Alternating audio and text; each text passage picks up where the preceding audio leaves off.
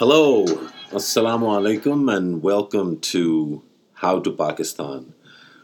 So this is the first 2017 episode. It is the first 2017 episode. Welcome to 2017.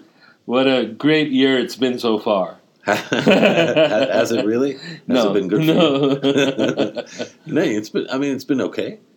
It could be worse, but I don't know. I've prepared myself that this year is going to be worse than the last.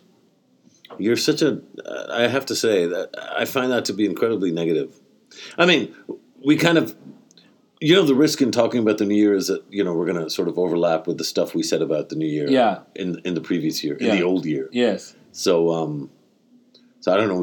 I don't know if we should subject our listeners to that. I mean, for whatever. I mean, the reasons we had last time is that even if the new year is not significant in any way, people tend to make up their minds that they have these resolutions that somehow they're going to make the next period better. And that's something worthwhile to hold on to. But I think the thing that I found interesting, and I have to say I just can't get over it, is this whole thing about Trump. Whereas I held on and I thought this guy is really smart. He doesn't believe any of this. He's holding on this really crazy behavior on Twitter. And the fact that it continues and that it is showing that you've got somebody who, Hillary Clinton's objection to him being president, that if you can bait someone on Twitter, he shouldn't have nuclear codes. I've just cannot believe that how true it stands to be. Apparently today, I mean, he's taken his time off to criticize Meryl Streep. Before that, the same sort of thing that he's had about the media, he continues to do. And I'm just wondering, is once he gets in, because it's ultimately astonishing that somebody like him, who I presume has a lot to hide, is as belittling, as pugnacious as he is with his own intelligence community. It's all stuff that is going to make up for, at least internationally, a very interesting year. I mean, I think it's a great statement on your innocence that you would say that he has something to hide, or given that he has so much to hide, that he would be more careful.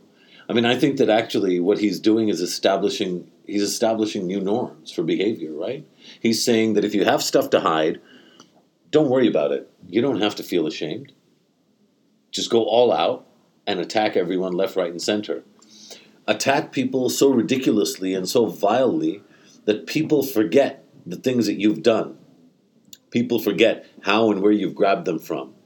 And people think about just the thing you said in the last 15 minutes. So he's redefining the public space. I think he's shown that America is truly the land of opportunity, where even billionaires can become president. And now where internet trolls can become president. So I think I'm just fascinated. And since you know about this more, the thing that's been going through my mind is that he talks about strategy, but he's very transaction-based in many ways. And I'm wondering what that means for us. He's going to want more to show. And it's interesting also, it's becoming a bit clearer, at least to people like me, how much the Chinese pivot is actually hugely important to Pakistan in these particular times. I think that I have a slight sort of complaint with folks that constantly have this belittling view of Pakistan. Of course, I mean, I may have the same view, but for the sake of the discussion, I think there's more than one way to look at this issue of pivot. Right? Yeah. Like, one way to look at it is that the China pivot. And I'm assuming by China pivot, you mean how China is kind of reorienting itself for the next 100 years or the next quarter century or whatever. I mean, I think that it's maybe giving China too much credit because it basically, I think this narrative, and I mean, I have to say that this government, our military, our establishment, our society has bought into this hook, line, and sinker But it almost sounds like, well, Pakistan really doesn't have any agency of its own. We don't really have any ideas of our own. We don't really have any will of our own. When the Americans come and dangle a few dollars and a couple of F-16s, there it is, we're there. And then, the Chinese come and they make us a JF-17, with a few Pakistani engineers, and now suddenly, and they promise us a bunch of roads, and now suddenly we're all China's. I think life is a little bit more complicated, and I think Pakistan does have actually quite a lot of agency.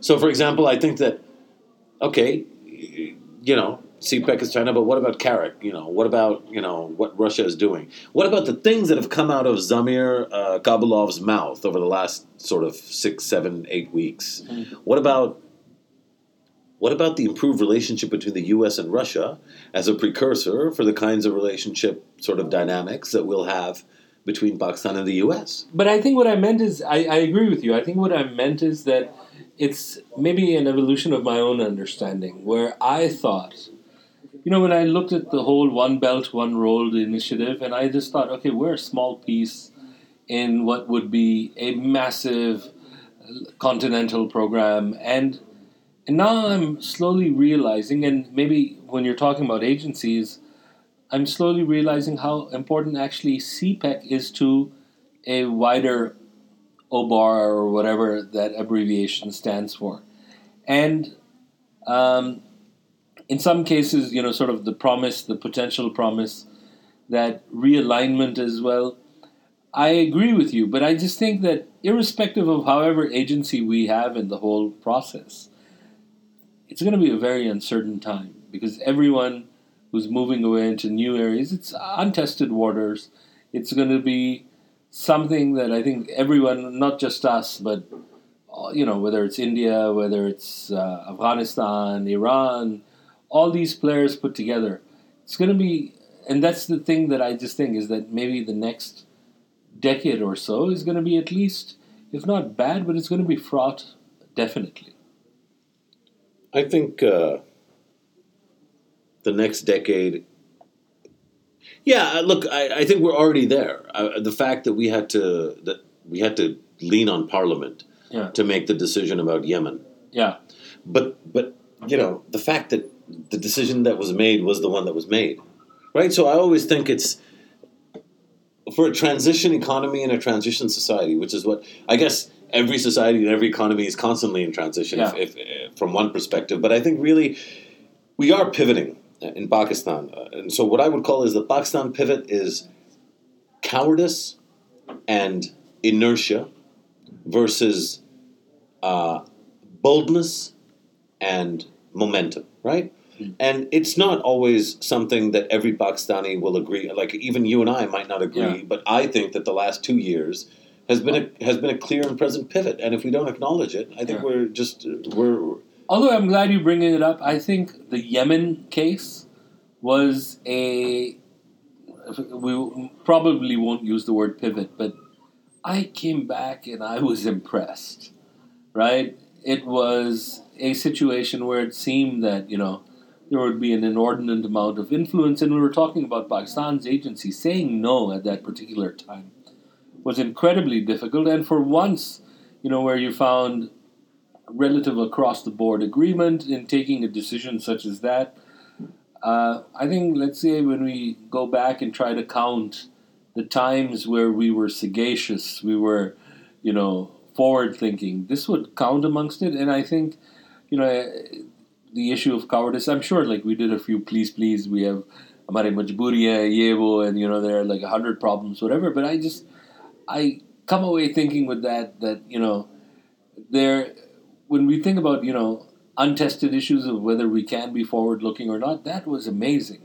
That was something that, I feel we should have been proud of, and we are. Well, yeah, absolutely. I think rightly so. Although I think there's a lot of crow eating that must be happening now because so many sort of pro-Pindi types. I should qualify that in many ways. I certainly consider myself as pro-Pindi as I am pro-Multan. but there was a lot of folks that were like, "Oh, don't give Parliament credit for this. This was the army that you know, and this was Raheel Sharif that was, and of course we've seen stuff. Yeah. We see a lot of stuff. But let me ask you this. You say that we were sagacious. Yes. And that was a new thing for us. Yeah. Tell me this. It's September-ish, October-ish, 2001. And there's a choice, I guess, right? Yeah. I'm assuming that there's actually a choice. There's a choice between kind of playing along with Uncle Sam and throwing our lot in with the Taliban. Yeah. Would that be an accurate binary? Yeah. Did we make a sagacious choice back then? So that's an interesting one because in hindsight, hey, it's 0-1. You don't get to do that. Well, seriously, in hindsight, what do you think?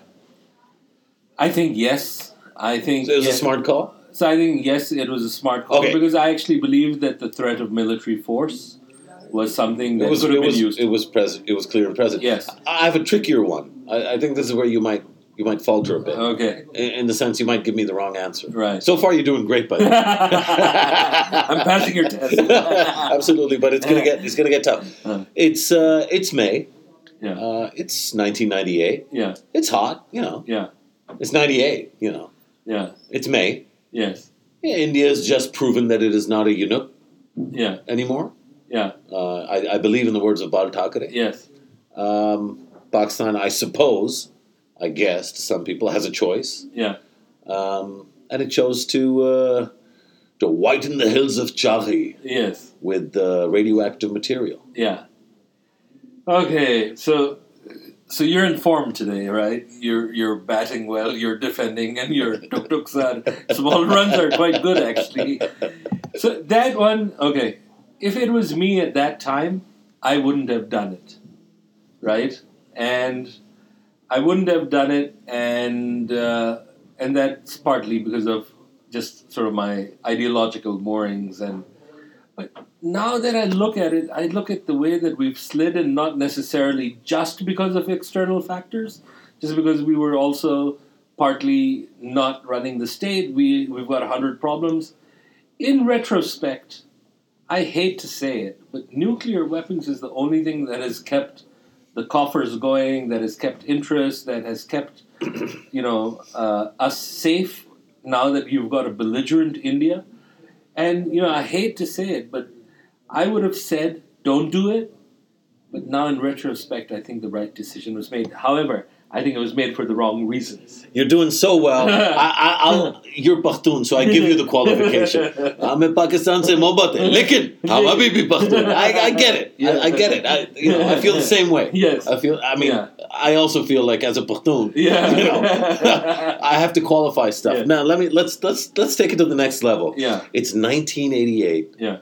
Plane just blew up. Yeah. Sadness and joy, both interspersed in the air. Yeah. Country has a choice. It can go in for a continuation of that terrible era, or it can open up the dawn of the worst era of corruption and nepotism ever seen in the country. I'm being facetious, of course. The choice, Pakistan did make a choice. The establishment made a conscious choice in 1988. One was to allow an election in which it was clear Benazir Bhutto was going to be your prime minister. Or two, there could have been delays. There could have been a new guy. What do you think? So the right call or the wrong call? So, one, the right call was made, but I don't think they had that great a choice. I mean, even under Zia, right, he had to let in partyless elections. There was Junaid. There was an essence of that, we've stretched this pretty far. What I'm saying, I guess the point, why did I do this kind of silly exercise, right? To show that, we've made good choices in the past. Is that actually there is a legitimate narrative of criticism, and I think that you and I kind of, the backbones of our careers are built on, calling out mistakes that we've made in our history. Yeah. And even in the examples that I've cited, as you rightly did, there's a lot that we could pick apart because these aren't really binaries. Yeah. It's a lot more complex than the way that I presented it. But if we were to judge Pakistan's behavior, Yeah. I mean, there's one or two things that are really egregious. Yeah. But this is not like a serial sort of, sick puppy. Yeah. I don't like this narrative. I don't think it's true. I think Pakistan is as stupid and myopic as the next country. Yeah. It's made one or two really bad mistakes, but guess what?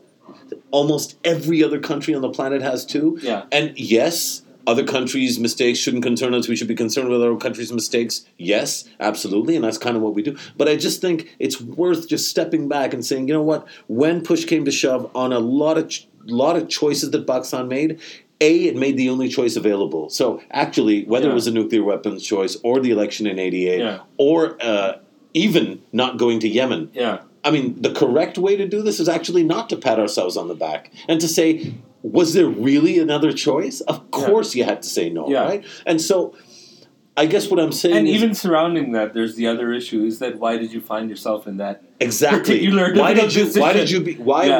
were you forced to go to Parliament and make this grand show, right? Yeah. Why were you forced to, in retrospect, I think there was a minister, Pirzada Saab, who had to be knocked back a peg for being too candid about his opinions. I mean, it's an amazing country in which you can say anything you want about the Chief Justice, anything you want about the Prime Minister, pretty much anything you want about the Army Chief now as well, frankly. I mean, not that I don't buy. Not in the same volume. Yeah. No. Not in the same volume and not to the same extent, but there's a lot more freedom. I think you can post-retirement, definitely. No, there's no doubt about that. But the point being, you can say a lot about leaders of political parties, but somehow, if you were to criticize a foreign country's royal family, then that somehow becomes cause for getting knocked back a peg as a minister. Yeah. So it's a fascinating. I think it's a fascinating thing. But I do think that we don't need to constantly berate ourselves. This country's made the best choices it could in really, really bad circumstances. And some of those choices could have been and should have been different. So I think you're maybe hinting at one thing, which is, so I find it interesting that there's a lot of criticism I see sometimes online directed at, small numbers of people who say you're always complaining, nothing the government's ever done, and, we need to feel good. But I do think that, they provide us an essential service, that what they say as unpopular, even when, there's something you should celebrate.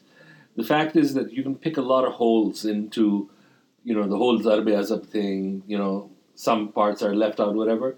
But by and large, where we are today, quite frankly, ask anyone in 2013, nobody would have believed that we could have done this fast in claiming back some space or, actually operating kinetically against them as we have. But let's count all the ways, because I think it's also damaging for us to just look at it from a security standpoint, right? Yeah, exactly. But that's the main problem, right? The main problem or most people also agree on is that if you are not doing anything to stem the tide of the material, because the problem today, fine, we've got the Taliban, Pakistani Taliban, we've got these groups. But, the real problem is the future, and the future is Safura, right? Self-radicalization. You've got these groups that are tying into these groups, and unless you do something to stem that material, and the problem with that is that they operate within a fringe where most people don't agree with them, believe in them, but they're not willing to necessarily, find a way. And I think it's next to impossible for them to do anything about it. So I had this argument with a few friends in law enforcement and in the civil service recently. My argument is that there's not just a problem of the wrong public policy, but also the wrong tools of public policy. So I guess, in short, I'm saying we don't really have the capacity or the sophistication within our state structures to actually tackle Saad diseases. I think the law exists. No, right? That's not what I'm talking about. I know what you're talking about. I agree. And I think, look, I'll tell you, the thing I found really interesting is that the military courts just finished. And with the military courts are not a tool for dispensing justice, right? They're in secret. You can't tell whether fair trial has happened. They don't even get the scrutiny. Killed a bunch of tangos, bro. But that's just it, right? When you look at what the military courts did right after, the whole point was just when we talk about not justice just being done, it should be seen. In this case, we don't know if justice was done, but a very effective message was sent out that the state is manning up once again. And it was through the wrong. So it wasn't passive cowardice exactly, anymore. It was bold, aggressive, sort of like, let's do something. Yeah. But in these 2 years, what are the main problems? And here, I do blame the civil side necessarily because, look, ATCs were built. Initially, the idea was to have 97, right? 97. Yeah. And the idea was to have zero inventory. You get one case, you finish it. They now have the same backlog that the whole system does. And what does Pakistan do? Pakistan believes that the nature of the punishment is a deterrent. We know it's not. What is a deterrent is the assurance that the law will be applied. And you've got a massive acquittal rate in the ATCs. You've got a backlog. And the biggest problem is to get a case taken seriously, the definition of terrorism is so wide that, if I leave here and, pull a gun on you, steal your money, even that's terrorism. You've got a regular court, regular laws for that. But they don't work, which is why we saw like these kidnapping cases where initially there used to be a debate about whether a kidnapping case does or doesn't belong in ATCs. There's no debate anymore. None. You go directly to the ATC and you plead to the court that this has terrorized my family and my loved ones, and therefore I hereby submit that this should be admitted, and it is admitted. Yeah. There's a larger this whole discussion kind of.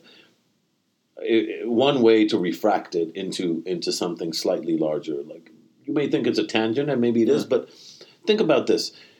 You had regular courts. They weren't working. You had anti-terrorism courts. They were supposed to provide speedy and efficient justice for the most egregious cases of major crimes. Violations of law and order. Yeah. Then 2014, December 16, 2014 happened. And in January 2015, we determined that actually the regular courts don't work, the ATCs don't work, now we need military courts. Yeah. It's January 9th now, 2017. It's almost 2 years to the date later. Yeah. We're now debating, or actually we're not now debating military courts, but we know that they have ceased to exist as per the Constitution. I think there's a robust debate that isn't quite bubbling up in the national discourse, partly because we're too busy talking about Panama every night. Absolutely. And so nobody really has had a discussion, including myself. I blame myself as much as anyone else. We're not really talking about the military courts, and maybe there's kind of a subtle sort of signal from the establishment or even the Prime Minister's office and the government. We shouldn't be talking about this, but really, if you think about it, the 2-year period was essentially designed to do two things. One, because there was a cognizance that this was violative of the spirit of the Constitution, it had to have a sunset clause. Yeah. And two, because you were dealing with an emergency situation, you were going to fast track what needed to be done today for those 2 years. Yeah. And in the interim, you were going to rebuild the institutions of dispensing and delivering justice. Yeah. How much criminal justice sector reform have you seen in the last 2 years? So this is my thing also. I agree. I think one of the problems is also when we look at the government with the PMLN, I think fine in terms of delivery of projects and things like that. But however, what is symptomatic is also right now the government has just issued an ordinance to amend the NAB. Right now, this is ridiculous. I believe in the plea bargain. And I'll tell you why. I believe in it because that is an essential... It's because you're liberal. You hate Pakistan. Because it's a recognition of the problems of the state and to get the best outcome possible, right? You use a plea bargain to save state resources. You might not be able to prosecute. You have problems in evidence. You get something.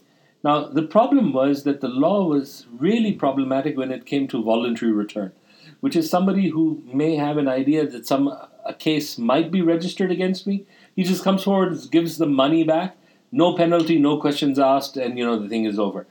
Now that loophole has existed for a decade, and it took the media almost wrongly because they confused plea bargain with voluntary return, and the government has just done an ordinance.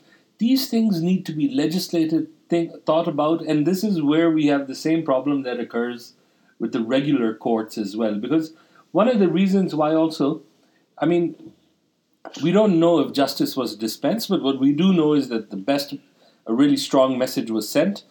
But like even the regular courts, for this particular case in the way society works, they need an element of secrecy. You even have to change the nature of the ATCs to some degree because you have judges who can be, influenced, who can be, pressurized. You've got witness problems. And there I see like an abandonment where legislation, discussions in Parliament, and frankly, one of the problems is that the majority of it is happening within the confines of a 32-minute talk show at 8 o'clock at night. Look, I mean, I think the record on empowering and enabling the Parliament is interesting. I mean, when it's to squeeze or slither out of the Saudi question, send it to Parliament. Parliament. But when it's a matter of fundamental questions about the nature of the state and the compact between individuals and institutions and how those compacts will be governed. Yeah. then suddenly there's ordinances. I mean, you saw, and I wrote about this, and I've been quite exercised about it. I'll continue to be exercised about the Punjab Commissioner ordinance. That basically reestablishes the DC. And it's interesting, like what prompted that. Just that you've got local bodies. They're going to take time to sort themselves out. They're going to be pretty useless for a couple of years, and just to ensure delivery, you set back the whole system. No, but it's an election gambit. I think it's interesting. You suggest that it's to ensure delivery. Yeah. I mean, another way of interpreting that is to ensure control. Right? But you're ascribing a positive. Sure, but you're ascribing a positive motive to all this. Now, True. I actually happen to believe that it is in fact I'm convinced that Shahbaz Sharif is genuinely interested in delivery, but his chosen tool of delivery runs against the grain of what we want to see at the local level. Because what we want to see is a Shahbaz Sharif at every union council. Yeah. Right? And what we want is then for each of those Shahbaz Sharifs to compete with each other to serve the people of their union councils. And then we want to see one of those guys win the contest between the 5 or 6 Shahbaz Sharifs to become like the district Shahbaz Sharif. Yeah. And then we want to see a competition between 35 or 36 Shahbaz Sharifs at the district level in the Punjab to compete with each other, to bludgeon each other politically, not physically, politically. And politically how? Yeah. Not by handing out patronage or bad contracts, but by delivering essential services, building infrastructure, creating a more hopeful environment in which young people have the possibility and the imagination in which they can succeed. And then they beat each other, they club each other, to political sort of oblivion until one Shahbaz Sharif is left standing for the province. I'll tell you, I agree with this absolutely. And I'll tell you 2 tangential things which I believe, which is why I think the DC measure is also really problematic. One is I was speaking to someone, and we've got a severe water problem. We discussed it in the last podcast as well. One of the big things is that because we don't have like local government, now I'm talking about outside the main metro capitals. You've got all these people who are boring directly for water, and that is killing the water table, right? This isn't allowed elsewhere. Once you have local government, you'll be able to ensure that doesn't happen. That's just one small example. Mm-hmm. The second one is this domestic case of Tayyiba, where the judge's wife or the judge himself beat the child up. In that particular case, what would justice look like? Let's say we did punish the judge, we punished the wife. There's a larger problem at stake. One is that the parents sold her into bonded labor. We might ascribe that their parents have extremely difficult financial circumstances, and that could be the case. But if it turns out those are not fit parents, that they are just parents who've used children as, a cycle of resource that can, stem them up for whatever reasons that then where does she go to? She needs to go to an orphanage. These are all local services. These are local services that won't be built. I mean, we're dependent on the private provision. You've got all these yatim khanas. You've got, I mean, in the story of Edie, right? What an amazing man! He made the world's largest private ambulance service. But again, while we celebrate that, it tends to the good work he did sort of created this numbness for us to decide, why does a private man, a citizen, have to devote his life to giving this to everyone? This is Father Sand wrote a really interesting piece this weekend about this. He said, I mean, if I was to present a synopsis, it would be something like, imagine the quantum and the scale and the depth of failure in a society that needed an Abdul Sattar Edie. In a society that needed Malala Yousafzai. Yeah. In a society that needs Asma Jahangir. In a society that needs these people. Yeah. What are we saying about what normal is here? Yeah.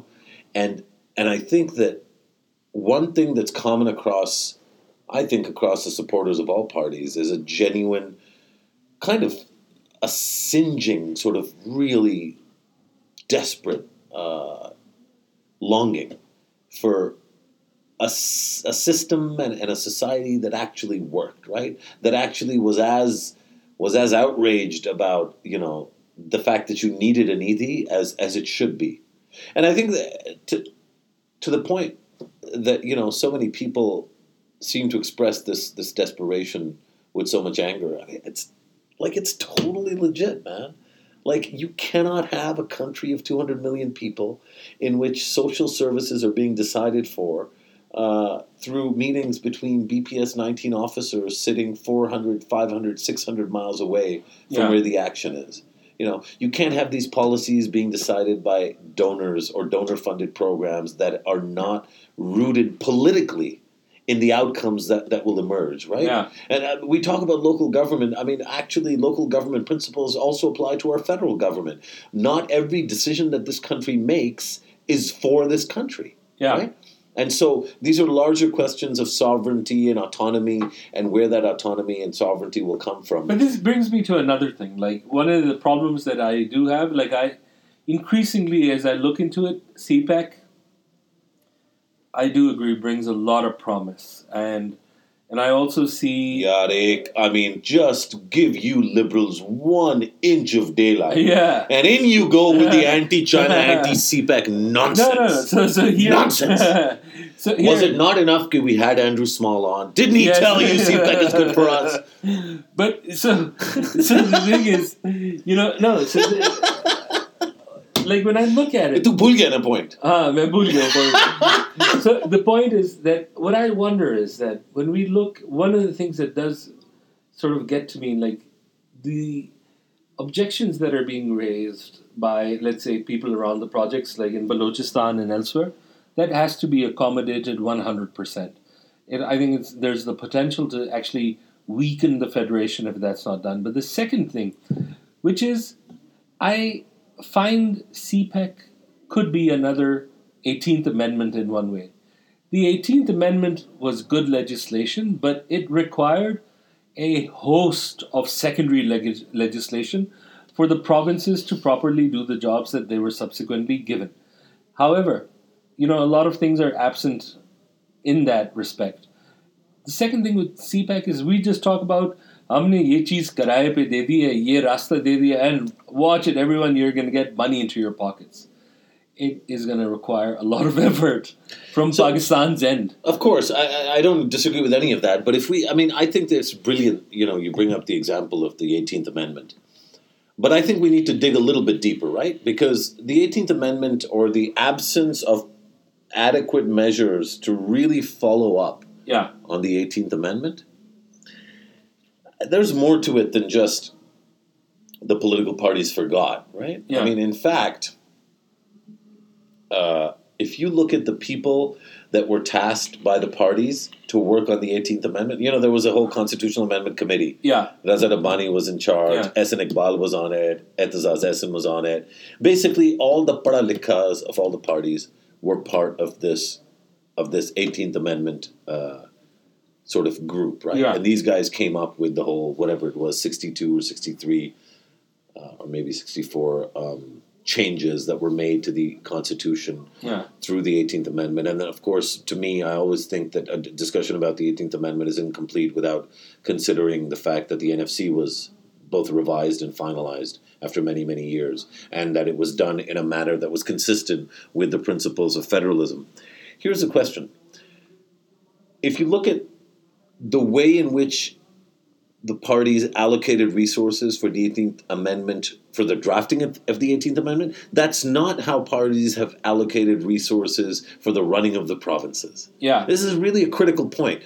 That's the running of the provinces is very much through the darbar of the family or the party in charge. Yeah. In the case of the ANP, the equivalent of the darbar is kind of the Hoti Balor sort of combine, right? Right? Yeah. Okay. In the case of PMLN, Balochistan, it's Sana Lazeri for now. I mean, we don't, Yeah. And the compact was with the National Party, and that was a Sharif's compact with Baloch nationalists, and they thought that those were the best guys to do it with. In the case of Sindh, we know that the PPP, basically, in terms of financial matters in particular, I mean, Anwar Majid and Tappi, I don't know his real name, and Frial, and the Popo, the whole scene. That is the dominant sort of influence in terms of resource allocation and decision making. And of course, in the Punjab, we know that it's Takhte Lahore, right? Yeah. So every decision is, and that's partly what explains the commissionerate or the rebirth of the DC Raj. Yeah. So what you see is a all of fail met tazad. That there's dissonance between the conceptual, structural changes that the parties enacted and the way in which that enactment or that structural change was then utilized. Yeah. So what I would propose is what we're looking for is bridging the gap between theory and practice, or between structure and execution. And so the question I would, and this is a question, by the way, that I was lucky enough to have a chance to actually discuss this, not in great length, but with Imran Khan himself. And, I've discussed it on several occasions with the leadership of the PMLN and with the leadership of the other parties. Thank you very much. So if you talk to them about it, they're aware of it. Yeah. But it's not, I don't think they're about to do anything about it because there are very, very significant political interests that are tied into this. So, for example, Murad Ali Shah versus Qaim Ali Shah is the bridging of that distance. Double degree from Stanford, comes into office at like 8 o'clock. Everybody starts working in Sindh suddenly. And then within a few months, of course, the party leadership was, what's going on? Yeah. These Para Likhas are about to take over. That's going to reduce the space for the patronage sort of dynamic that we've established over 30, 40, 50 years. And we can't let that happen. So Asif has to come back into the country. Yeah. Or local government, so the Supreme Court made us do the local governments. Here's how we're going to short circuit it. DC Dodge, right? Or, or what have you. That in every case, by the way, I neglected amazingly to mention PTI. And of course, the influence of Bani Gala on the running of the KP government is significant. It's significant. And, there's the Tareen sort of group that's there as well. I mean, there's a lot of people that push back as well. It's a very interesting and robust and diverse dynamic. But the point being that the fundamental sort of, tension here is that the conceptual idea of federalism and the people that were behind it within the parties, they have no executive authority where it matters. Yeah. They are the brains of these parties that are literally part of the parties to be those brains. Until those brains don't trickle down or trickle up, if you will, to the running of the provinces, you actually will continue to see this dissonance between the conceptual ideology or the not ideology, but the conceptual commitment to federalism and to good governance versus the reality of patronage-based, nepotism-based, sort of disbursement-based development. Yeah. No, I agree absolutely. And it's sort of depressed me what you just said. Because, come on. It's a new year. You're not supposed to be depressed. But anyhow, I think we'll bring it to a close with that, with these absolutely... Are you sure you want to leave? Oh, hold on. Yeah. Are you sure you want to leave on the negative? I'm just going to go and get under a quilt and stay there for I'm going to go into my shower and curl up into a little ball and weep. No, I don't think, but I guess... But one thing is, this is interesting what you say, because I think one other thing that this adds to is that it also talks about the panacea that we ascribe to just legislating as well, because I think there's some evidence now with some of the reforms that have come in, say in the Punjab, their legislation on women, a number of others. The problem is that it doesn't even reach down. They're looking at older sets of laws. They've got a huge set of problems. I do agree that it's interesting because we often do say, just get back into the assemblies, fix the issues that stem from, improper lawmaking or lawmaking that's been thought too narrowly. But despite that, you're right, bridging the gap with the executive in a way that could actually work, which is part of the way why I'm such a believer in the plea bargain, because I believe that sort of bridged it in a way that, okay, there are people who could get out on basis of technicalities, but they're not assured of it. You're able to get something out in return of letting them, instead of letting them go scot-free whatsoever, or letting them be, absolved of everything just because of lack of proper evidentiary procedure going through. No, I mean, I think it makes sense what you're saying about the plea bargain. In a sense, what you're saying is we have to kind of hold our nose and swallow the bitter pill, if you will, of the reality that our outcomes are not going to be ideal. So we have to fight for outcomes, and we have to accept that we will aim for 100 and we'll hit 5 or 8 out of 100. And that's that we better than 0, Because you were talking about batting. Yeah. It isn't about the Shahid Afridi innings, man. Yeah. You cannot hit sixes. You can't get a wicket on every ball. You need misbah. Yeah. To just tuk. You need Asad Shafiq. You need that tuk to accumulate, to keep getting runs on the board, to keep rotating the strike. So 2013, not the best outcome for a lot of people. An amazing outcome for more people. Right? I mean, it's just factually. But whatever the outcome, there's some good stuff that's happened in the last couple of years, the last 3 years. And I think there's going to be good stuff that continues to happen over the next, in the run-up to the election. Yes, there'll be patronage spending. Yes, development funds will be used, in service of what, Yad? They're going to build roads. They're going to build farm-to-market roads. They're going to build sewage sort of facilities. They're going to do solid waste management. They're going to do stuff for the people. Now, is there going to be corruption? 100%. Right? There was corruption before. There's corruption. There's going to be corruption, especially at the local level. And we don't know what the quantum is. None of it is acceptable, but it's going to be there. So do we just lament the fact that there's corruption there? Or do we say, you know what? Actually, there was like 50-odd bypasses that the 2011 Lahore Jalsa in October helped deliver, not mentioning the metro. And in the run-up to the next election, there might be 4 or 5 more of those jalsas. And God knows how scared the Sharifs in the Punjab or the Zairis in Balochistan or the PTI, in fact, in KP will be, and how many things they'll end up building. And some of it will be substandard, and we'll know that there were contractual sort of, misdoings. But a lot of it will endure the test of time. It'll still be standing. Just like the 90s motorway is still the road we use to drive to Lahore. And that motorway became the precursor to the M1 motorway, which is what you use to drive up to Peshawar. So it's not pretty, but I don't want you going home and climbing into your bed and hiding under the quilt. I don't think any of us should be doing that. I think it is a new year. I think that every day is a new day, and every time you wake up in the morning, Pakistan's going to move forward, inshallah. Inshallah.